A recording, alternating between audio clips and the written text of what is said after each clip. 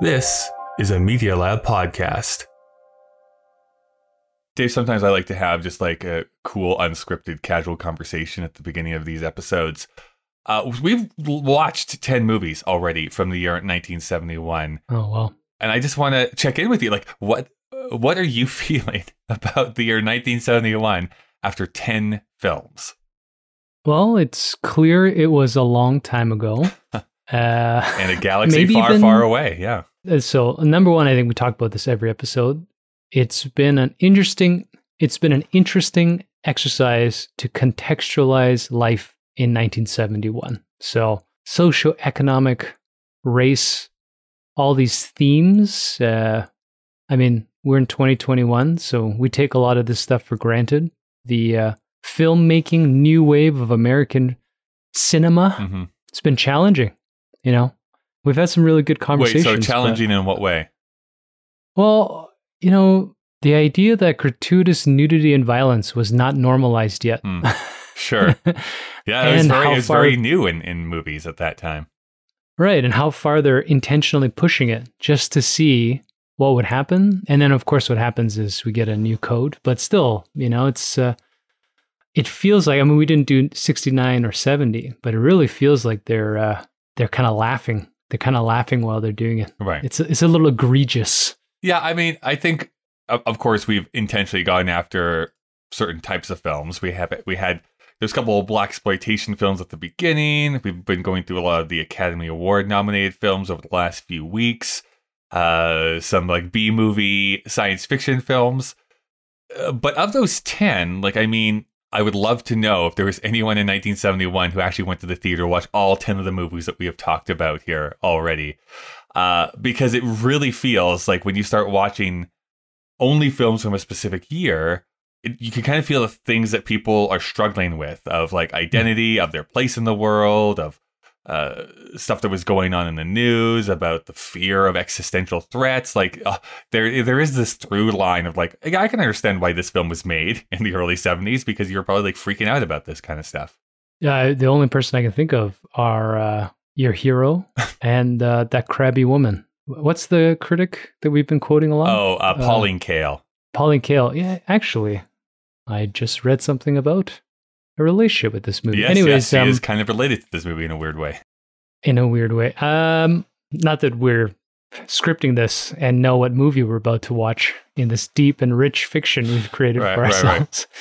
Right. The other thing, that I've been thinking about actually in anticipation of today's filming is I kind of want to go back at the end of this season and reassess some of the scores. I have a feeling that the acclimatization towards 1971, especially by the end when we've done more like flimsier and fun pieces, comedies, right. I think it's going to change the context in which we view some of these hard-hitting. The Machine threw all the big ones at us first just to get the season going. So, once we watch some of the more, I don't know, what's the right way to put it? Less they're not like awarded? They're not those award-winning films, right? They're challenging films, right. Yeah. We'll probably see a lot. They're going to veer more into entertainment than they are for mental nourishment. Let's put it that way. For stimulation. Yeah. Maybe we'll come back and say, this is a much more important, powerful film than I gave it credit for the first time I watched it. When you start to throw up with like, well, how do I compare The French Connection with Willy Wonka? Then you'll be like, well, let's make some comparisons here.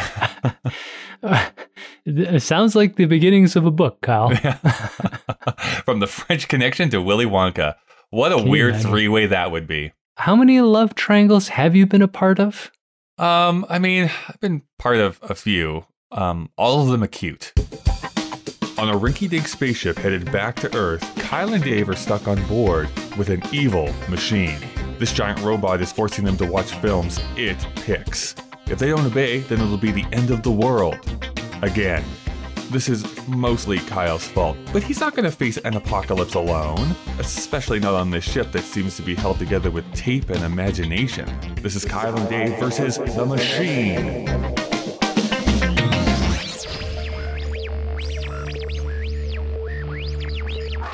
Get it? Because it's a triangle Did joke. You need this sound. This as a single slide whistle actually would be perfect. Welcome to Kyle and Dave versus the Machine. My name is Kyle. I just thought of a comeback. I should have called you obtuse. And I'm the Machine. This is a podcast where a sentient machine was forcing us to watch movies in order to prevent it from initiating the apocalypse. And then another apocalypse happened. Somehow it's used its powers to transport us across time and space. So now we're on our way back to Earth. The machine still threatens our lives if we don't review the films it asks us to. Although we do tend to talk about the ideas of the movie rather than the movie itself. And today we're going to be watching the film Sunday, Bloody Sunday. Free to do what we want. Other people often do what they don't want to do at all. A new film from the Academy Award-winning director of Midnight Cowboy, Sunday, Bloody Sunday.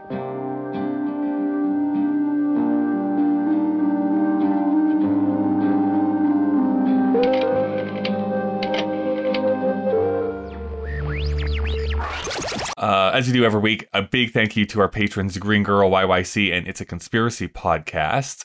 Also, Dave, I think we need to celebrate something. This episode, the machine has let me know, this episode is episode 69. Ooh. So congratulations, we've reached the sex number. Yay us, yay us. Why aren't we live streaming this? I don't know. Right? We should have been. The people...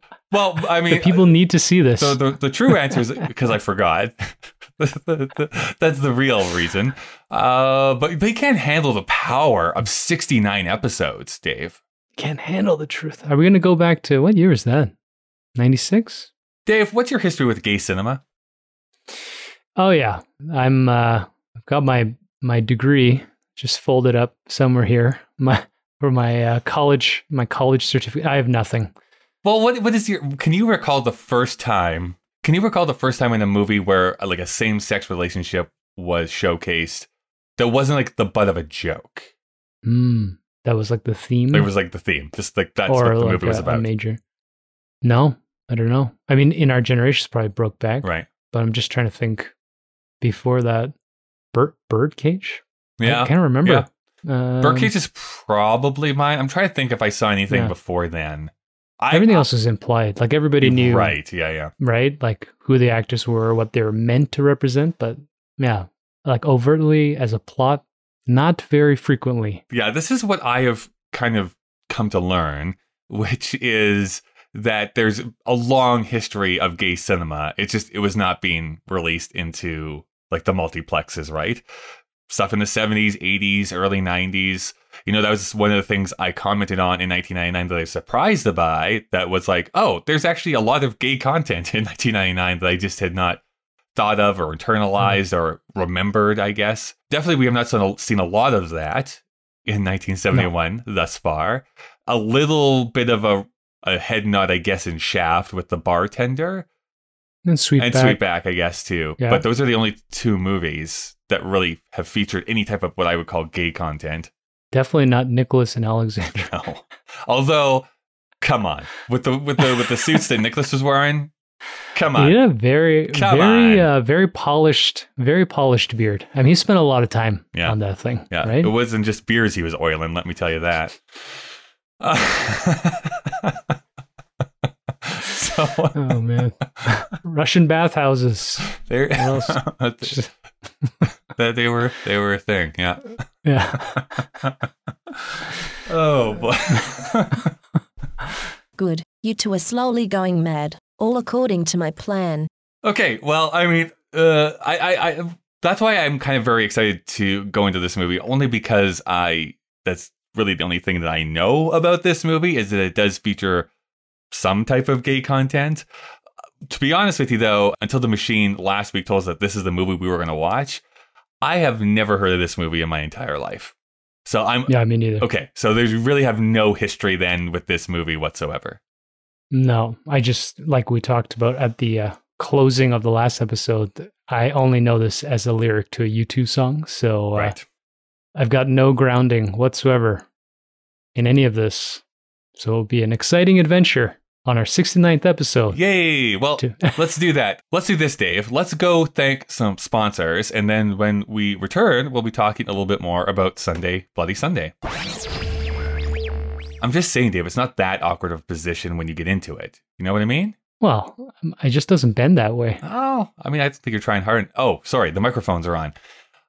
Well, welcome everyone to the ad read section, the part that everyone loves in any podcast that they listen to. It's what I fast forward to it, you know? Yeah, I fast forward through the rest of the podcast, only do this. I guess we should start off by me saying that Kyle and Dave versus the Machine is a proud member of the Alberta Podcast Network, locally grown, community supported. The Alberta Podcast Network promotes and supports Alberta-made podcasts and connects their audiences with Alberta-based businesses and organizations. I, this week, get to tell you that this episode of Kyle and Dave versus the Machine is brought to you by the Northwest Fest International Documentary Festival, running online from May 6th to 16th. So you have a lot of time to go and get those tickets. We've been talking about this over the last few weeks. But even though Northwest Fest can't happen in a movie theater this year, they've put together an outstanding lineup of some of the year's best docs. In fact, this year, there are a whopping 40 feature films plus 40 short films available for viewing to anyone in Alberta. This unfortunately means that Dave and I can't because we are floating across some nebula out in the far reaches of space. But the things we do for this. You can do it. The sacrifices we make. Except for the people that are listening to this that aren't in Alberta. But the people who are can do this. This is your chance to stream some of the hottest new docs from Canada and abroad, many of which are Canadian, international, and even world premieres. All access streaming passes, ticket packs, and single tickets are available now at northwestfest.ca. Dave, what do you have for me this week? Well, apparently we're also going to talk about, what are we going to do here? Oh, I see. I've got a message from the Calgary Foundation. This episode is actually brought to you as well by the Calgary Foundation, proudly supporting community needs for 65 years. When you make a gift to the Calgary Foundation, it's a gift that keeps on giving. The Foundation's knowledgeable staff will provide advice on the community's most pressing needs, keeping your interests at heart and helping you give back in a way that is meaningful for you. Your contributions are invested in an endowment fund that provides a permanent source of funding, allowing you to make an impact now and forever. If you're a professional advisor creating a giving plan for a client, or a donor wanting to give back to the community, discover a wealth of resources at calgaryfoundation.org to learn more. Or check out Calgary Foundation's Facebook, Twitter, Instagram, and YouTube channel. Hey, we have all of those too. Just subscribe to both. Yeah, do it at the same time. You know, Dave, the last 2 weeks, you have been positive about the films that we've watched. You've actually liked the last 2 films that we've watched. So I'm curious, is the streak alive or has the streak stopped dead in its tracks? Give me what your thoughts are on Sunday, Bloody Sunday. Oh, stop dead's unfair. I don't know, Kyle, what was this movie about? I have an answer to that, but what do you think this movie is about, Dave? I'm going to be Socratic with you. What do you think this movie's about? Yeah, I don't know. What do you mean by asking me what I think this? Right. I don't know. I mean, I think that it's an interesting thing. I will say this: it kept me in it, so I didn't want to leave. But it's very slow, and by the end, I had no idea. It's this slice of a daily life in a bit of a tryst where I didn't feel like I was engaged with any of the characters per se. And there's a little bit of weirdness. I mean, oh yeah, I think there's a lot like of weirdness. 10-year-olds smoking pot. Yeah, it's weird animals, like a monkey that shows up in one scene for basically no reason. There's always a reason to have a monkey. What is it? Not parakeet. What's that big? A toucan? Yeah, I think it's a toucan. Yeah. Toucan? Like, why is there a toucan in this film? I'm pretty sure that all of these characters would have got some kind of gastrointestinal disease. There's no hygiene. It is disgusting how some of these people are living in this film. Just in filth. Just in abject filth. When we get to the context, I think there's more meaning behind it that I appreciated after. Yeah, so, but in the watching of it, I I felt lost. Okay. So I think we have to pull back the curtain a little bit. I know that we have this deep, rich fiction that is part of this show. And I know that we just watched this movie together. But let's say we hadn't just watched this movie together. And in reality, you had just watched this mere like an hour or so ago. And for me, I watched it 10 days ago. Imagine that reality, Dave.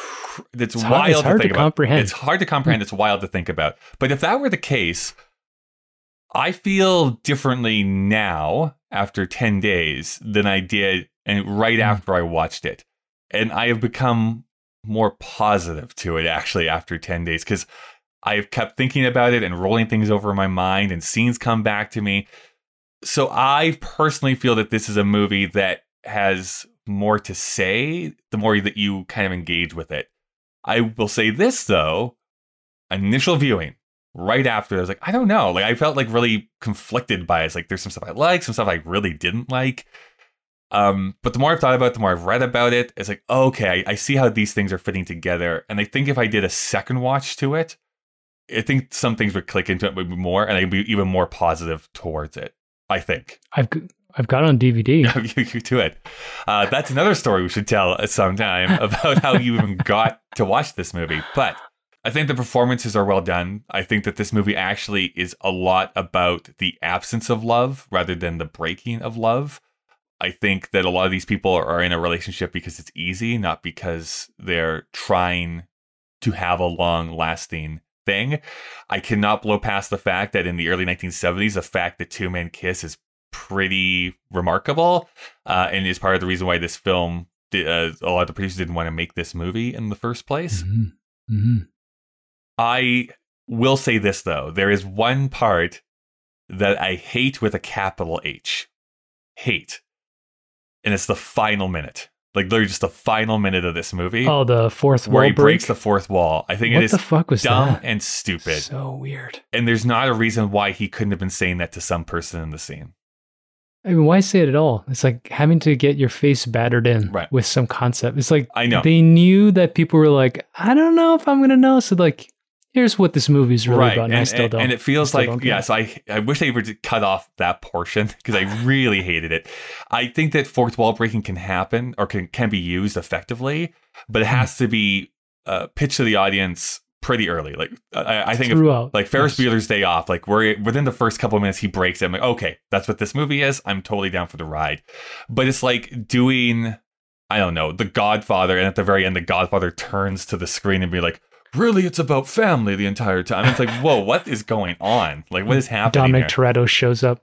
No, I think you know what it's like? It's like after Usual Suspects, all the lazy crime writers would just throw a 2-minute sequence at the end to just be like, oh, guess what? You got it all wrong, except it's not in the film. Right. That's how I felt. I was I actually want irritated. I really want to actually delve into that speech specifically in a moment. But so I think that there's a lot to this. Again, I keep coming back to this term. Like, this is not based on a novel or any previous work, really.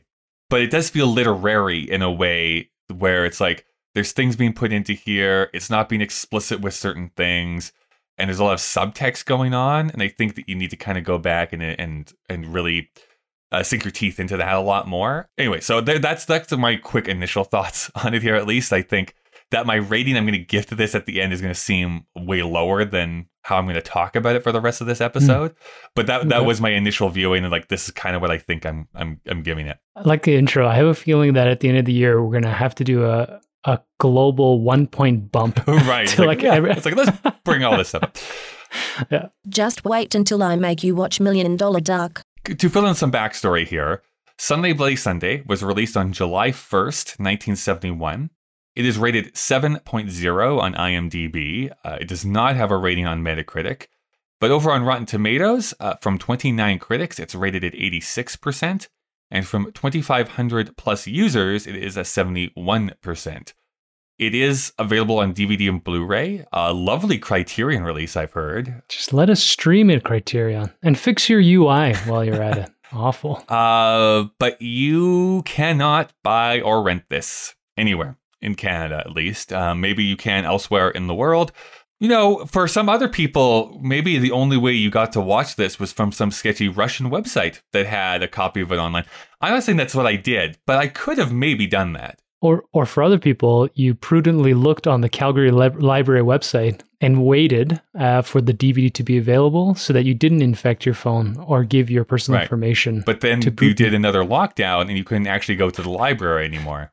Perhaps. Presumably, potentially it may have happened that the day I was supposed to pick it up, Alberta pulled its head out of its ass and locked the fucking city down. But you know what? I still got it in time. There we go. So I win. So its budget was £1.5 million. I have no idea what this movie made. All I know is that it wasn't like a huge success. But I couldn't find any information on how much movie it actually made. Its plot description from IMDb is the emotional intricacies of a polyamorous relationship between young artist Bob and his two lovers, a lonely male doctor and a frustrated female office worker. Pretty succinct description of this movie. Yep. Very literal. Good. It stars Peter Finch as Daniel Hirsch, Glenda Jackson as Alex Revel, and Murray Head as Bob Elkin. Anything you want to say about these actors, Dave? Glenda Jackson's pretty interesting. So she went to become a politician? Is that? Yeah. So she's got the Triple Crown. She's got 2 Oscars, 2 Emmys, and like a Tony Award, which is crazy. So she's talented, and she's great in this film. Yep. And in 1992, because she's so politically active, she retires from acting and decides, fuck you, Margaret Thatcher. We need more socialists, literally. Yeah. I mean, not literally, but functionally. And she becomes a member of parliament and serves until 2015. Wow. And just to put this in context, apparently on the day Thatcher died, there was a memoriam. She gave a speech still blaming Margaret Thatcher for the ills of socialist problems in that country. So she doesn't fuck around. So that's kind of cool. And Peter Finch is pretty interesting. Peter Finch, I was going to say, like Peter Finch, the way I know him, which is I think how a lot of people know him, is as the guy from Network, right? Like, I'm mad as hell and I'm not going to take it anymore. That is how most people know Peter Finch. And the scary part is he died before he could get his Oscar for that. He is one of 2 people, and possibly 3. I mean, we've all watched the Oscars last Sunday, so But I'm just having a brain moment here. I don't remember, but as of right now, only 2 people who have won posthumous Oscars. So we'll re-record that in a couple of weeks. Sure. I did find out, which I thought was interesting, that the reason he got this was because the first actor who was cast dropped out allegedly for scheduling. The second actor you kind of brought up didn't want to make out with another dude on screen, so they fired him. Peter Finch comes in, and he's already kind of known as a good actor, but apparently he's got a bit of a reputation as like a womanizer and sort of a famous Playboy actor. Sure. And I love that he's an actor and he reads this script, and I mean, he plays the heck out of this role. He's great in this film. Well, I think what cannot be overstated is what's actually even different from other films that dealt with homosexuality or bisexuality in the late 60s, early 70s, is that this is not something that they're struggling with. Like, no one in this movie is struggling because they're gay. They're struggling because they're in a relationship, but they're not struggling because they're gay. And that seems weird. And I know it sounds so weird, but that does seem kind of revolutionary. Even today, so many films that feature anyone on the LGBTQIA spectrum is like they're struggling with that identity. And this is just like, yeah, that's who I am. And then we're going to do this. The kiss that does happen in this film, apparently the camera operator was making disparaging remarks. He didn't want to be there. But yeah. So like even crew were like, we're not cool with this. A different era. I mean, you know what? I shouldn't even say a different era. I'm sure this still happens today, unless it's 2 women kissing. We do live in a very strange, hypocritical. I mean, if listeners don't realize this, there is hypocrisy. Whoa. And problematic issues with society today. Less hypocrisy and more hypocrisy is what I say. The fella Murray Head, honestly, I know why you like him. Well, because he got famous for singing a song. Go ahead. No, I don't know what you're talking about, actually, but you can tell me about this. But I was going to say, this is going to let people know way more about me than anyone cares to admit. But Murray Head in this film is like exactly my type. So it's like, whoa. You're watching, you're like, I want to be taken for granted like that. I would be Glenda or Peter in this movie. Yeah, why not? We'll talk about whether he's good in this role, but he's both an actor and a singer, and he got apparently most famous for his rendition of Superstar from Jesus Christ Superstar. Oh. For Andrew Lloyd Webber's original. He must be in the original production then. Yeah, he probably That's right. Okay. That makes sense. Yeah, so I just assumed that that would have given you that's so fascinating because I've been trying. I could have just looked this up and didn't. But it's like, why does Murray Head sound so familiar? Why does that name sound so familiar? And this is why. But my job is not to research the actors, Dave. That's your job, so I don't ever do it. Job, This is written by Penelope Gilliatt with an uncredited rewrite by David Sherwin and John Schlesinger, and it's directed by John Schlesinger. So, the idea of this movie begins like somewhere around 1966, and John Schlesinger at that time is filming the adaptation of Far From the Madding Crowd. And at the time, he was also having an affair with actor John Steiner, who, I have to be totally upfront, do not know who that is. Looked him up, no recognition whatsoever. But He's having an affair with this man. And although it ended relatively happily, he thought that a story about a bisexual man bouncing between a man and a woman would make for great drama. So he enlists the help of Penelope Gilliatt, and she had recently published a novel called A State of Change. That would have made a better title for this movie. So that novel included a love triangle, but in this case was between a female Polish immigrant and two English men. They thought, hey, she's kind of written about this a little bit. This is my idea. Let's see if we can make this a match. She goes to write the script. John Schlesinger, in that interim, goes to his next directing project, which just so happens to be Midnight Cowboy. Notable for two different reasons. One, it features the frank depiction of male sex workers. And two, because of the rating system being in flux, it's the only X-rated film to win Best Picture. And it also won John Schlesinger a Best Directing Oscar. So I should also say, it was also super popular. It was the third highest grossing movie in the US in the year 1969. So Schlesinger is coming off of that success and basically has a blank check, right? He's got the super successful movie, critically and commercially successful, comes back to Penelope Gilliatt, who, and I don't know why, but apparently they just did not have a good working relationship. I don't know the exact reasons behind that, but they don't. She, by the way, also has kind of a fascinating life, intersecting with a lot of notable Hollywood stars and possibly directors that we're also going to cover this season. But like Peter Bogdanovich that we talked about, she started as a film critic and theater critic, and she actually alternated with Pauline Kael, writing columns for The New Yorker. Her career, however, would end in disgrace because of a plagiarism scandal that she was a part of. But when we talk about Pauline Kael's perception of this movie, just remember that she might be biased. So, even though she is the credited writer, John Schlesinger and David Sherwin, who was another screenwriter, did what seems to be a complete rewrite. That's according to them, though, so I don't know. I would take that for what it's worth.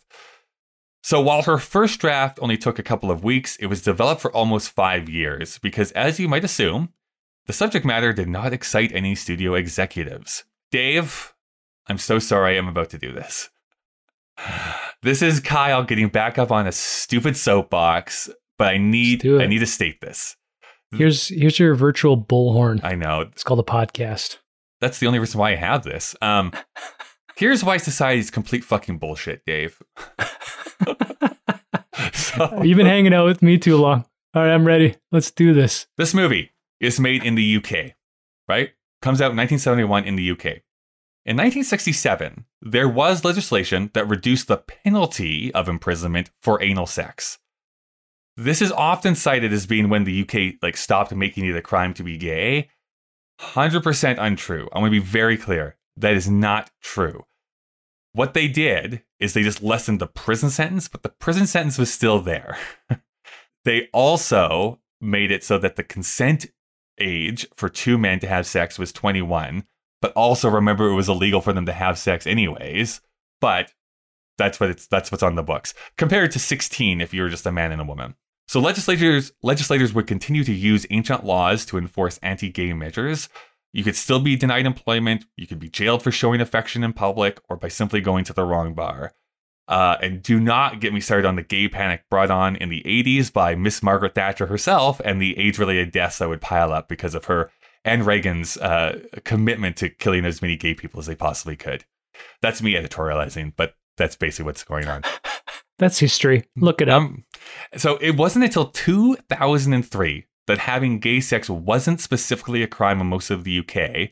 And because there was still some anti-gay legislation in Scotland and Northern Ireland, the whole of the UK can't really be said to have had no anti-gay legislation until 2013. So this is recent history. How about the US? I'm sure that you're asking, Dave.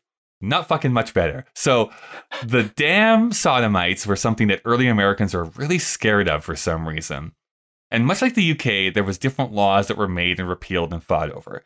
There's 2 landmark Supreme Court cases. The first was a huge setback, actually, for gay rights, but it happened in 1986, where the court decided to uphold a Georgia law that prohibited anal sex.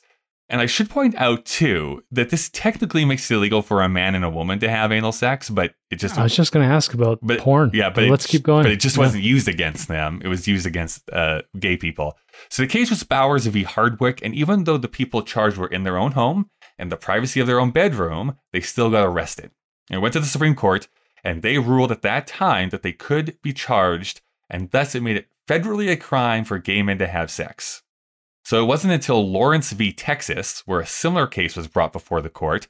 This time, the court ruled that adults should have the ability to conduct sexual intercourse how they wanted, and the court didn't need to legislate the bedroom. Regardless, this struck down Texas's sodomy laws, and eventually it was federally legal for gay men to have sex without fear for being arrested for it. So again, 2003, pretty recent. That's not even getting into gay marriage that wasn't made legal until much, much later. So still not legal everywhere. Yep. So I appreciate the fact that I'm not really talking about the movie, but I think it's so important to realize that the world was so vastly different in 1971. So people wonder now why gay, lesbian, trans, and any other person within the LGBTQI plus spectrum, why they need to flaunt their sexuality. It's because of this. Being forced to hide for so long that we're not even 2 decades from when it was illegal to have sex with the person that you loved. There are legislations happening mere days before we record this. I'm not even a week, that specifically target trans people and their ability to live their lives. These are fights that are still happening. And I cannot even begin to tell you why. So in Canada, back in 1967, Pierre Trudeau, the then prime minister, and not that I'm this huge Trudeau fan, but in this case, he's right. He said, "There's no place for the state in the bedrooms of the nation." I would further that in a 2021 context and say that there's no place for the state in the pants of the nation. That's me getting off my soapbox. I apologize. But this, just to put into context, that's why this kiss in this movie is kind of somewhat revolutionary. The fact that what they were doing was illegal in the UK at that time. We brought it up a little bit in Death in Venice, too. I know that film itself is so offensive for its other twist and direction. But actually, I brought up in the write-up the hypocrisy of that. But yeah, Dirk Bogarde wasn't allowed to admit that he had a lifelong partner for fear of going to jail. That's a weird place to exist in. And talking about the historical fear of, the Abrahamic religions called it sodomy, but I'd read, and this is why I've always hated classical philosophy, but you brought up Socrates, but Plato, fuck him. Plato. He's, other than this formalism and just how, I know it's 2,000 years ago, but, 4,000 now? It doesn't matter. He was also saying that men shouldn't be kissing men, but he was an advocate for boys living with men in the academy. Right. Exactly. Right? I don't know. There's a lot of problems. There's a lot of what's your favorite word there, Dave? Hypocrisy. Hypocrisy is happening all over the place. The one interesting thing I think about Canada, Trudeau got it right, but isn't it the first province to get woke was Quebec of all places? Yeah, Quebec has been at the forefront, but that's also because they hate organized religion in Quebec quite severely. So more power to you, even though apparently Alberta hates you. That's a swear word in French. That in France. Yeah, apparently that's a Quebecois thing. I remember learning that in high school. I use that word a lot. Just to finish this off too, this did have 4 Academy Award nominations: Best Screenplay, Best Director, Best Actress, and Best Actor. It did not win any, so It went home with the old goose egg. Apparently that's still controversial. And having watched this, and I'm a big Gene Hackman fan. Yeah. This is a snub. Because as much as Popeye Doyle is like, kind of cool, I mean, he's Gene Hackman in that movie. Whereas, sure. Right? We've got Peter Finch does a great job. In a way, like, yes, there's a lot of like closeted gay people in Hollywood at this time. It still is surprising to me that this movie got the Best Director nod. I could see them going for the acting just to say like, yeah, like the acting is good in it. But they like normally Best Directors also get a Best Picture nomination. So it was close probably to get a Best Picture nomination as well. So they're pretty interesting. The Academy was actually at the forefront of something for once. Yeah. Too much controversy. Mm-hmm. The real controversy is why you think you should be wearing that hat. So I guess to start this off here, you kind of foreshadowed it a bit, but my question is, like, what are we supposed to make of these relationships? Like, I guess, what do you make of these relationships? It was too convoluted. It took me a long time to even understand who these people were. I was very distracted from, speaking of directing, I was very distracted with the introduction, almost like Andromeda Strain of this technology. Like they were doing these zoom ins to like the wiring to get to the messaging board. And I was like, is this going to become a science fiction film? Is there going to be like a tense crime drama? That's what you had to do back then, though. You had to call this call-in service and then they would connect you to the person.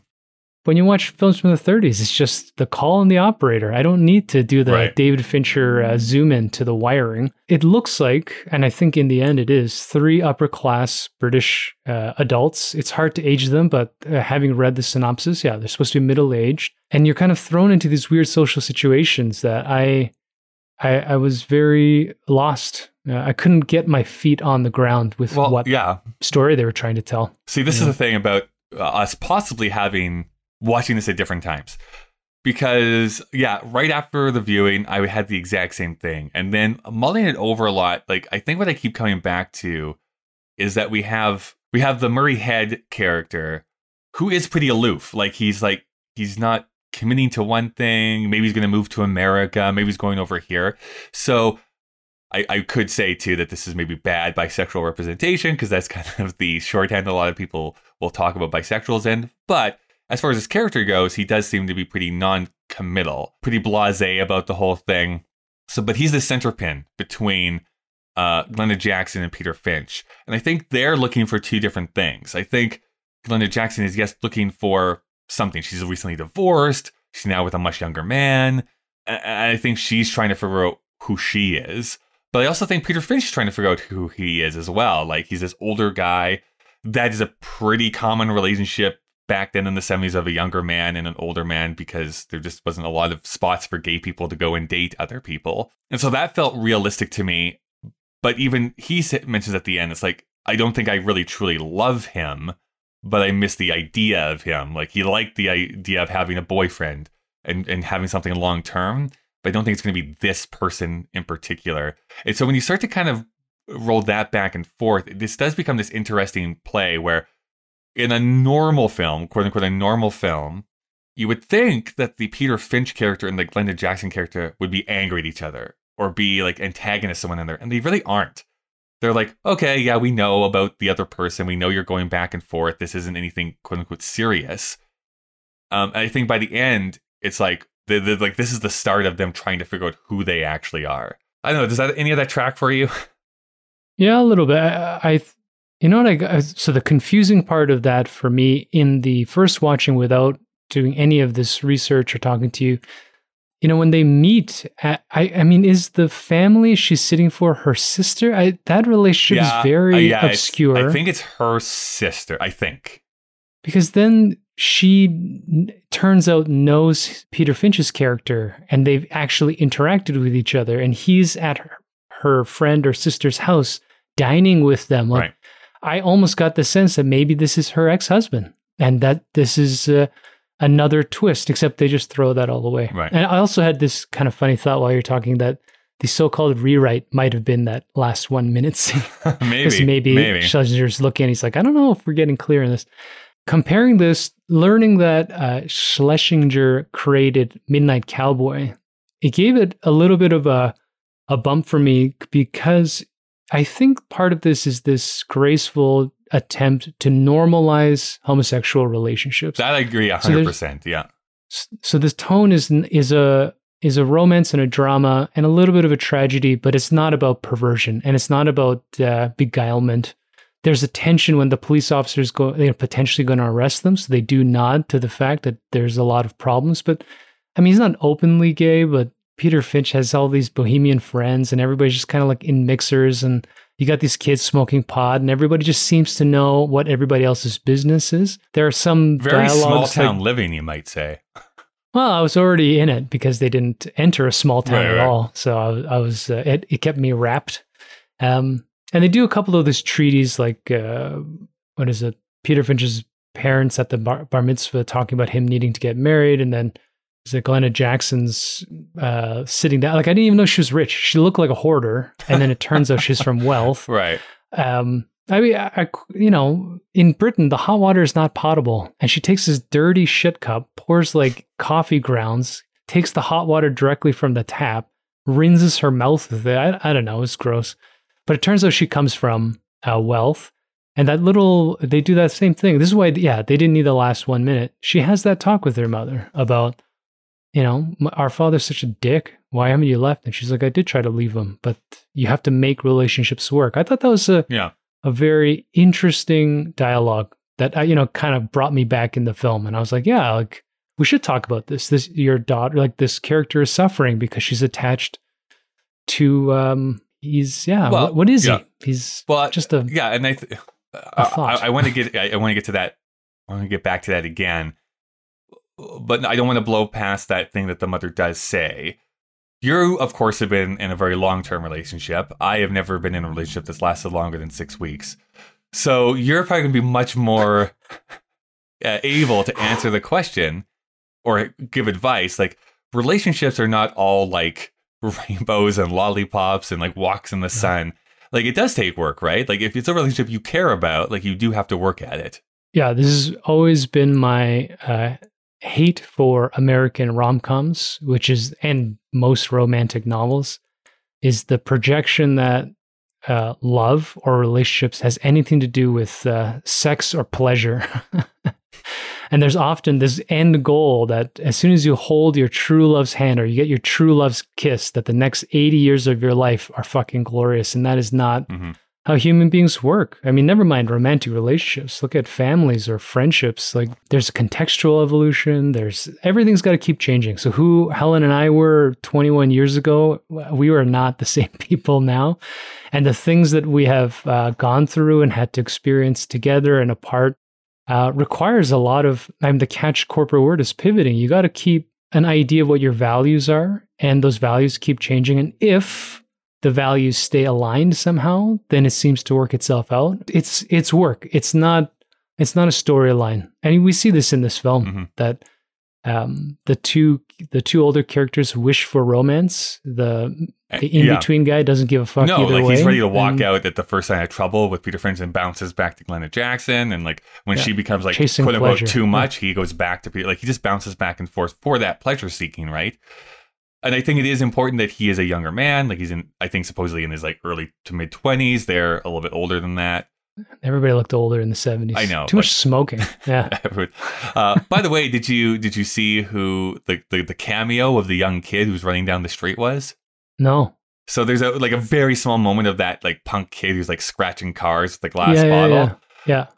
That is it's Daniel Day-Lewis. It's a young Daniel Day-Lewis. Yeah. Uncredited. No way. Worked for a day on this film. It is in the final cut of it. So yeah, that's Daniel Day-Lewis. And he was angry there too. Yeah. He was always meant to be a great asshole character actor. Awesome. Yeah. Do you think we're rooting for anyone in this? I think that's the other thing that's hard for me to sink into with these sort of intellectual dramas is it's hard. They do such a great job showing us different layers of all the characters, with the exception of the pivot. I can't remember. I was going to say Anthony Head, but that's another actor. Murray Head. It's Murray Head. Murray Head's character is probably the most plastic, intentionally so, because that character is not supposed to have a lot of dimensionality. But the more we learn about each of these players, the less I identify with them. And I think there's an aspect where it's British culture. These are higher class society members. There's a world in which, doormen and, these weird telephone message servers. So it's hard to kind of empathize, really. And as you brought up, a lot of these things, when I watch romance films, I sometimes just think just fucking get out of your heads, people. Right. This is not going to work. Maybe Dave should start a dating advice podcast. This is the thing about wanting to now do a rewatch of this movie. I think what's interesting is that through this, Peter Finch gets a better connection to his Jewish faith. It feels like Glenda Jackson gets a better connection to her mother and what maybe is truly important to her. And so I think that there's the growth on their ends. We're seeing the growth of the two people that the person is pivoting between. And that's the career, or that's the trajectory of this film. So I'd like to go back to it, knowing how it ends up, really keying in on that. And then understanding that this Murray Head character is going to be going to America and figuring something out, and he'll become the Peter Finch character in 30 years, right? Probably searching not. for something that he can't find. He ain't no doctor. I also thought it was interesting that the doctor character is he's an expert surgeon, an anesthesiologist, Right. a pharmacist, a psychologist. He's Everything. He can tell what cancer is by touching a person's stomach. Well, Dave, when you get a degree in science, you get it in all science. So if movies have taught me anything, or if comic books have taught me anything, when you're a scientist, all science. You get it. Yeah. Capital SCI? Mm-hmm. This final quote that we keep referring to, I want to read it out to you. Okay? Okay. So it gets to Peter Finch. He's sitting there in his chair. Is he playing something? I can't remember. Anyways, he's sitting there in his chair. Yeah, just looking dejected. This is what he says. When you're at school and you want to quit, people say, you're going to hate it out in the world. Well, I didn't believe them, and I was right. When I was a kid, I couldn't wait to grow up, and they said, childhood is the best time of your life. Well, it wasn't.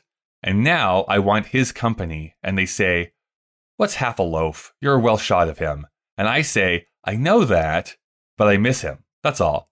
And they say, he never made you happy. And I say, but I am happy, apart from missing him. You might throw me a pill or two for my cough.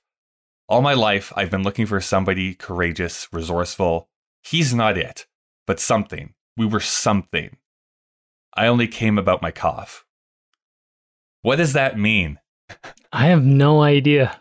I will give Peter Finch credit, because when he read it, he commits to it. It sounded a lot better. Yeah. Well, I know. When he says it, this means something. This is. But then he's making a mountain out of mashed potatoes. This is not Close Encounters, but I guess the Close Encounters of some kind. But it's really nonsense. Well, no, it's nonsense. That last line that keeps throwing me off. I actually had to rewind the movie 4 times to understand what he was saying, because it's I don't understand. I only came about my cough, but he didn't. What? Unless he's quoting what the young person is saying, because he does have a cough. That part confuses me. I like the first bit. Honestly, when you're at school and people say quit, and when they say childhood is the best, yeah, cool. And then it gets to this part, and I'm I don't know what you're trying to tell me. I literally don't know what he's trying to tell me. And maybe I'm just stupid and I'm just not understanding it, but I don't understand what he's trying to say. I was actually paying a lot more attention when you were reading it. And by the end, I was like, nope, loaf. You lost me at a loaf. I don't even understand where bread came into this. It's probably a Britishism that we're not picking up on, is what I'm guessing. Yeah, maybe. A colloquialism? A colloquial? Yeah. A colonialism? What's half a loaf? Anyways, what's some money? Or whatever, probably is what it means. I don't know. This is why I was jokingly think this is maybe the add-on to the script, because I feel like that last bit is a grab at trying to make some kind of social point so that the average viewer doesn't miss. Why does he get a soliloquy and Glenda Jackson doesn't? Right.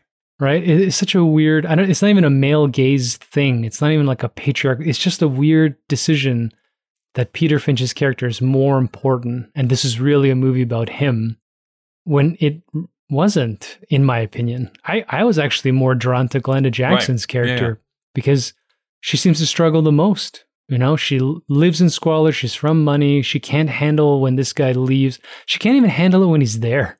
You know, she's never happy. And it's fascinating to watch that little thing where she has the quote unquote affair with the weird old dude in her office. But I love how you can see her face, how she gets schemy when young boy shows up at her apartment. She's like, oh, I'm going to get you. We'll see if you get jealous. And he's like, man, I don't give a fuck. And you're like, ah, there we go. Poor woman. There we go. It's over. You deserve better. Yeah. So if I'm feeling anything, it might be for her, but she's pretty awful too. The sequence with her house sitting, I mean, we should talk about that too. Well, I could not understand what was going on. 5 kids, bohemian life, like animals. Well, yeah, the bohemian life is like, I'll never understand what it's like to grow up like that, I suppose, because it's so outside my wheelhouse. Like, I get it from her end. Like, she's trying to make house. She's trying to convince him to be like her partner. And like, wouldn't it be great if we moved in together sort of thing. She's really trying to make this thing happen. But like partway through, we know it ain't going to happen. Like, he's off visiting Peter Finch after day 1. So it's such a weird situation to be in the first place, because not only is she miserable being that she doesn't want to go clearly, that is a very weird family. Oh, yeah. Like, why is it written that way? You know, that cannot have been normal for that era, too. You got, for some reason, they threw in a token black professor. Does he live with them? I don't know. That was very weird. The parents are off to some, I don't know, commune or speaking event. And you got 5 kids. The daughter, who's super creepy, something out of a horror movie, because she speaks like a 40-year-old and takes care of all the other kids. All the little kids are monsters. Kills her dog, though. It's her fault that dog gets killed. A dog dies, yeah. They're sitting there serving breakfast in bed, smoking pot, also, and drinking one wine. of those things where I'm pretty sure that's a dead dog that they have on film, too. That looked, when they lift up the carcass, that was a dead, that was an actual dead animal. Yeah. Where you get an exact replica of an alive dog. Yeah. We had to ask some questions about how animals were used. We revived him though on set, so it's okay. We just blew carbon monoxide in his face until he passed out, but he's fine. He's fine. So that's the thing. Kept me off kilter. And I do remember I texted you. I thought when that wrapped, that was the end of the film. Yeah. You know, they had put so much energy into showing how complex their relationships were, and then I thought the girl was going to die in that action scene, the way they built that up. And then they do that sort of psychological horror movie thing where everybody's imagining worst case scenarios, and you're seeing a dead girl and you're seeing her draw blood on a body. And it just kept me wondering what the hell it was all for. It's a weird movie. I can't say I enjoyed watching it, but I didn't turn it off. So yeah, it definitely is. It does have its weird spots. And I wonder if that's part of the point where it's trying to keep you as off kilter as it possibly can. Again, this is one of those reasons why I want to kind of rewatch it and to see what I can see. Let's talk about some of the critics of the time, though. These are contemporary critics, what they thought. Of course, we're sticking with Roger Ebert and Pauline Kael. Both of them liked it. Ebert more so. He gave it 4 out of 4 stars. And so Ebert wrote, "The glory of Sunday Bloody Sunday is supposed to be the intelligent, sophisticated, civilized way in which these two people gracefully accept the loss of a love they had shared. Well, they are graceful as hell about it, and there is a positive glut of being philosophical about the inevitable. But that doesn't make me feel better for them, or about them, the way it was supposed to. I felt pity for them. I insist that they would not have been so bloody civilized if either one had felt really deeply about the boy. The fact that they were willing to share him is perhaps a clue. They shared him not because they were willing to settle for half, but because they were afraid to try for all. The 3-sided arrangement was, in part, a guarantee that no one would get in so deep that being civilized wouldn't be protection enough against hurt. I think Sunday Bloody Sunday is a masterpiece, but I don't think it's about what everybody else seems to think it is about. This is not a movie about the loss of love, but about its absence." I don't know, what do you have to say about that? I don't know. You know what I think? One thumb down on Ebert's review. Yeah, a little bit. Ebert's reading a lot. I mean, he's reflecting a lot of something going on in his own life, interpreting this film that way.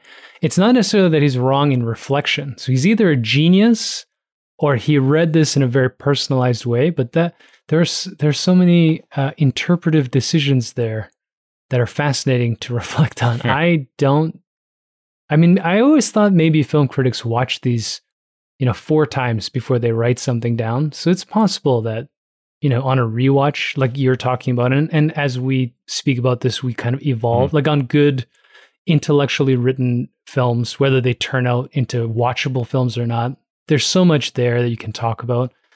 But that is a masterpiece that's a big word. It is, yeah. There are a lot of letters in that word. Yeah, I wouldn't say I'm there yet. I do actually really like his last line. I think that's where I agree with him the most. That, yeah, I don't see this as a film about love or achieving love or even losing love. It's like no one really loves each other in this movie. It's a matter of convenience for them. And they're really trying to figure out what they actually truly want. Like that is, I think, true. I've been talking a lot with Helen because she has, we've met a lot of younger people and sadly hearing that you haven't had a relationship last longer than, what was it? 6 weeks. Days? No, 6 weeks, Dave. I've been talking about how A, Helen and I are so out of touch, and B, how the internet has changed dating negatively. Yeah. But listening to you and watching this film, it has nothing to do with the internet at all, does it? No. It's just human nature. It's just human nature. Not a whole lot of options up here in space, let me tell you, Dave. Not a lot of options. I'll try my best, but I told you earlier, I can't fold that way. Yeah. So, Pauline Kael said this. Now, remember, they were colleagues at the New Yorker. So, it's an unusual film, perhaps a classic. The film is a curious sort of plea on behalf of human frailty. It asks for sympathy for the non-heroes of life who make the best deal they can. People can receive solace from it. It's the most sophisticated weeper ever made. There's perhaps a little too much sensibility. Compassion is featured. People can manage on very little, the doctor says to relatives of an incapacitated patient. Too late to start again, a sad, heavy-lidded woman who looks like Virginia Woolf says of her miserable marriage. Schlesinger has a gift for pacing and the energy to bring all the elements of a movie together, but he uses his techniques so that it's just about impossible for you to have any reaction that he hasn't decreed you should. The film is full of planted insights. You can practically count the watts in the illuminations. That's what she says. I don't know if you have anything to retort to that. Well, we've already established that she's a very angry woman. I am... Okay. I agree that it's perhaps a classic, Dave. It's perhaps a classic. It's fun. Her and Ebert are so much more educated than we are, and they use language in such a great intellectual way. At least for the 70s. But did they do 69 jokes, Dave? I don't think they did. Actually. Oh, we got to open up that book. Maybe they did. We'll have to look at their reviews from 1969. Might have been rife with them. All sexual innuendos through the entire thing. Yeah. So the thing that caught my ear is the idea of pacing in the 1971s. Ew. It's a fascinating thing to call Schlesinger a master of pacing when I felt that this thing wasn't going anywhere for vast swaths of time. It is a very slow-moving movie, for sure. Yeah. And then this idea that these are planted, I often forget that movies of this nature, presumably the writer and the director are intentionally putting scenes in that are either going to foreshadow, be a metaphor for, or relate to some central philosophical theme. And I'm never actually looking for that. And most of the time when I watch a movie, I just, I want to be entertained, be it, by exploding cars or like some discussion. But what I hear when she writes that is that it's over nuanced, it's overly intentional, and it gets lost in itself, which I think is true. So when I think back and we discuss it, I can see that. And I'm like, oh yeah, he did have a discussion, which I thought was totally random for this patient to die in front of his parent or her parents. But yeah, that could be an intentional metaphor of the relationship that he's having with his, lover. But that's not what I get in the sitting in front of the film. That's what I get in a coffee shop discussion with you about the film after. And this is the problem, 1971. We have a lot more fun talking about Sweetback than enjoying it. Right. I felt the same way with this. We learn about gay rights and sort of discrimination and oppression. We learn about these writers and the intent of this stuff. But I didn't really enjoy watching this film at all. So the idea of a classic masterpiece is a little frustrating to hear because I I don't need to watch this movie again. You heard it here first, folks. Dave wants more exploding cars in more films. Actually, that's not the first time you've heard that. Yeah. I think it just goes back. Something that we keep coming back to somewhat is like representation in film and how, I mean, the 70s are probably not going to be, I'm going to go on a limb here, Dave, and say probably not great for Asian representation and probably not great for gay representation either. And so it was nice for me to see like, oh, okay. Like, again, my belief of what a 70s film that featured gay characters could be like or would be like was really upended in this film. So I was actually kind of surprised throughout the majority of this runtime. I think I will revisit this at some point in the future. Am I rushing out to go and view it again? No. But I think I will come back to this and just, I'm curious to see if my interpretation is lessened or increased the next time I see it. I've got 5 days left on this library rental. Good. So before they close down everything else. Well, just in reflection, I read this somewhere. You know, again, if you reflect on Midnight Cowboy, maybe that's popular because it just depicts their classic stereotype of male sexuality as a perversion, right? You automatically have John Voight as a prostitute. So people are like, yeah, that's how gay people are, you know, doing some stupid shit and actually going to watch that movie. That is how everyone in 1969 sounded too, by the way. Actually, that's how people in America still, no. So I think that putting up a mainstream movie where everybody's casual about it is going to be difficult, which we discussed. And it has a beauty to it. It is nice to watch, you know, like the love scenes are all tender and they're shot with beauty. There's nothing, not only pornographic, but violent about any of their interactions, you know, and classic 71 that you get boobs, you get flaccid penis, you get the whole show. It's great. But that was not refreshing, but it was nice to watch a film from 71 that wasn't overtly violent in its theme. I want to make a t-shirt that says, I love flaccid penis, David Young. All right. The actual quote. Yeah. We're done here. The machine has said we do have to wrap this up. So I guess we should get to that question that we always ask. Does this hold up? And is it still culturally relevant? What do you think, Dave? Culturally relevant? I think so. Yeah. I think it's hard enough even today to watch just a simple film about people. Never mind homosexuality or queer, whatever. It's like just a simple film about people doing stuff. But I think the flip side is the reason for that is it's not that. It's like watching documentary. Sometimes it's not that compelling. But visually, this movie is so dated. Like I have a lot of problems with some of the, you know, the way that it's shot. You know, again, the rotary phones and watching the lines. I don't know why there's an operator. I thought she was going to play a bigger role. She's a bit of comic relief, I think, or supposed to be, but because she can roll her eyes. I mean, apparently she's quite an accomplished actress, but wasted, I think, in that writing of that scene, which could have all been cut away. I don't know if this is necessarily watchable anymore as a film, but I think conceptually it's important, if for nothing else, for people to realize you could still go to jail for loving another man in 1971, which is a reflection of why our society's failing. Yeah, I think I agree with you in this aspect, in that I do think that it's culturally relevant. I waver as far as if it holds up. We continually go back to this, but I think for like cinephile nerds, sure, you're probably going to be able to do that. For the wider audience, I have to think probably not. One thing I was going to say, because we're probably going to be getting into a bunch of movies that have either been remade, have had spawned a bunch of sequels or redos. I actually do think this movie could be remade today and pretty easily. Yes. Yeah, I could see that. Yeah. Again, with different filming standards or whatever it happens to be, but you wouldn't have to change much about this movie. And I think you could still say like to set in modern day and the same type of thing that they're struggling with. I'm just trying to think about whether it's already essentially been remade. And I'm sure it has in its concept. It might be like a Woman with Two Men or something like that, but yeah, it's hard to say at this point what would be permissible.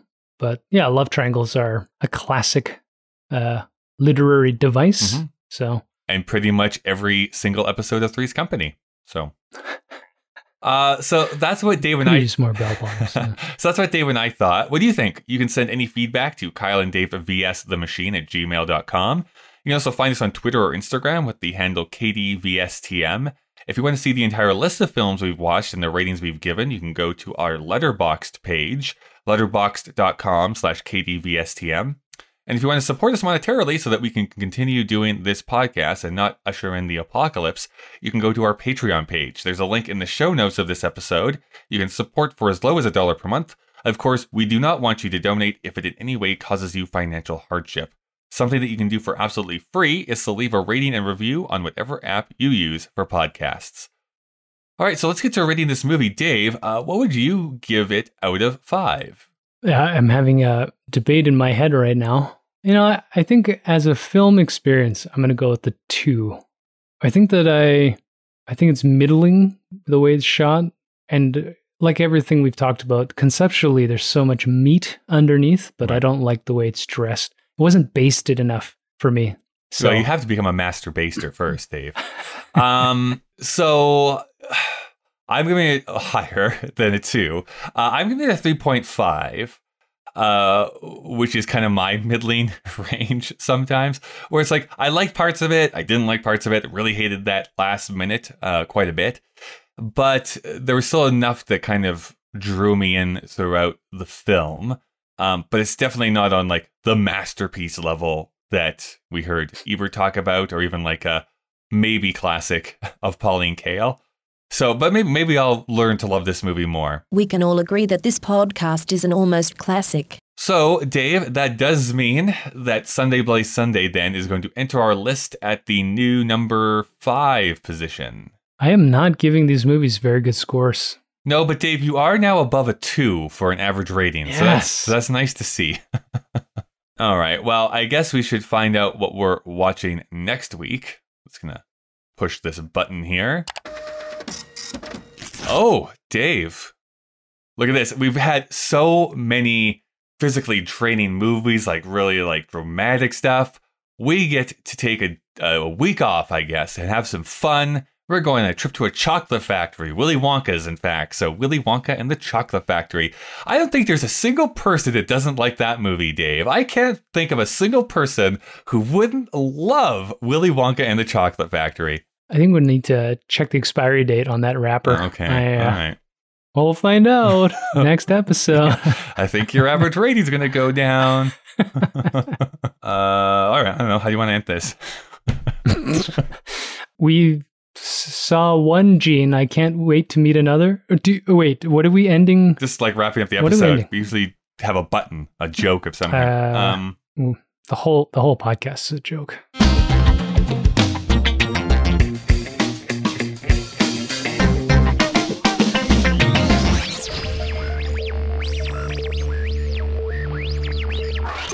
Just wait until I make you watch $1 Million Duck.